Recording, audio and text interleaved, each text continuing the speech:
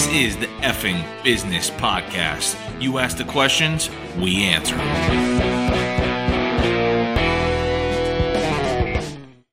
So let's welcome back to the podcast, everyone. So what I want to talk about today is building an employee. Obviously, could you make an employee better? Yeah, could you make an employee better?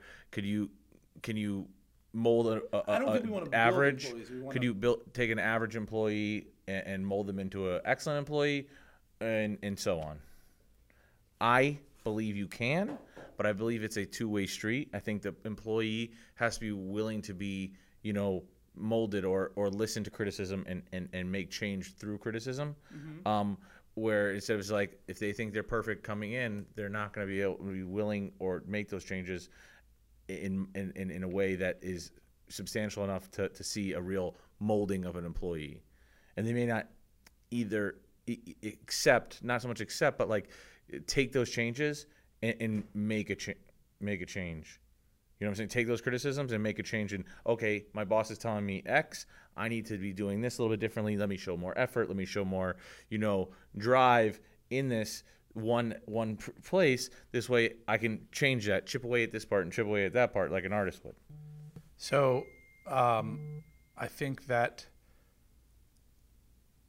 we should, I think the thing with employees, making them better is, employees, it's like anything else. Employees who want to improve, who want to gain more skill, who have that sort of mindset, right, you can work with. Employees who don't think they're doing anything wrong, employees who think they're perfect or know everything and they don't want to improve, or they don't understand it. They're not receptive to learning. They're not receptive to the idea of improving. They're not receptive to the idea of always being right.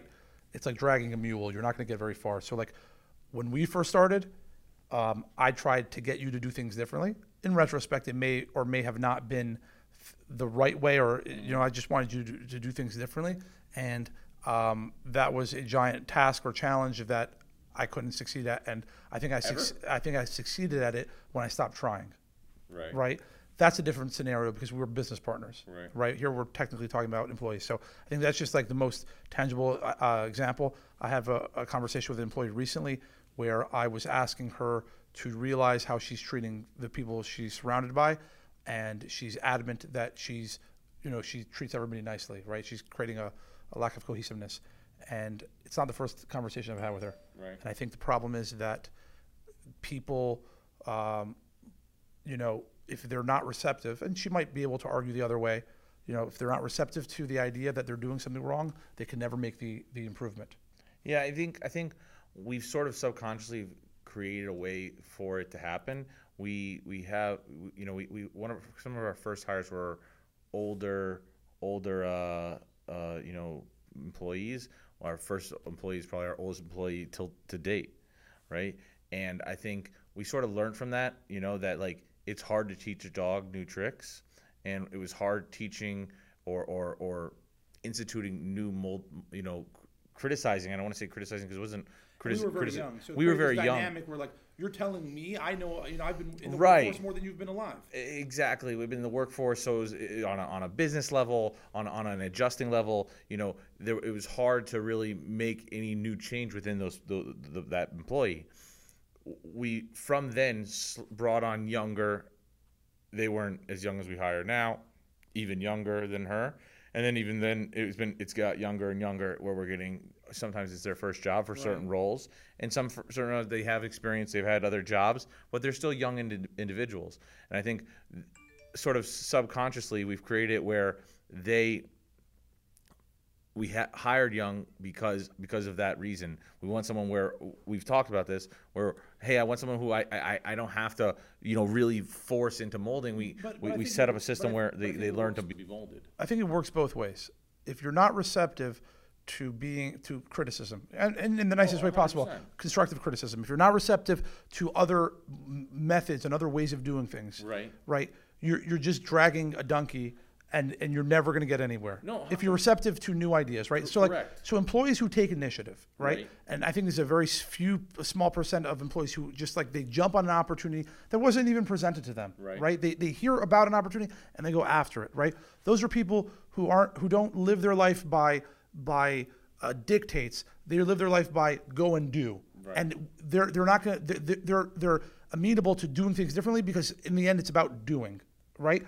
Those are the employees who you can improve. Those are the employees who go say, hey, I don't know how to do this. I want to know how to do this.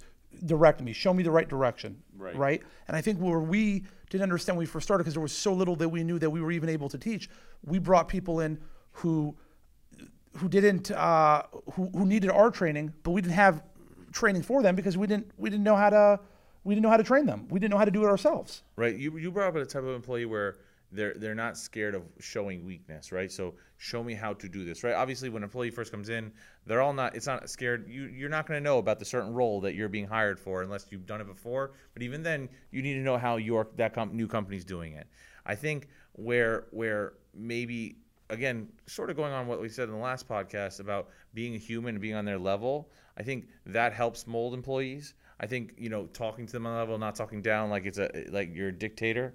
Right, and being dictated, this is your job, this is how you do it, and so on, where your understanding of the learning curve, your understanding of it. I think with the younger hires we've had, and hiring younger than I don't want to say older, but have more experience in the workforce or in that specific role, I think that we've found it easier and tougher. Easier because they are moldable, they're a fresh plate and you can put whatever you want on it, and harder because they've never had anything, they don't have any experience at all. So there's like that happy medium of fresh dish, you can make it however you want and put in all the ingredients and you come out with this great dish. Or you have someone who has like some of the ingredients already and you got to sort of mold them. And I think you find that with we've sort of found this happy medium between ages where they've been easier to mold because they have some experience and they'd be harder to mold because they don't have any experience, and vice versa. Agree. And I think that there's give and takes on both sides. So to me, it's not so much about how old they are, how much experience they have. Some of that matters, but I think what matters most is, are they willing to do? Willingness, yeah. And if there's willingness on their side, then the rest falls into place. If there's no willingness, you can't break down that barrier. And the harder you try, the more you can't.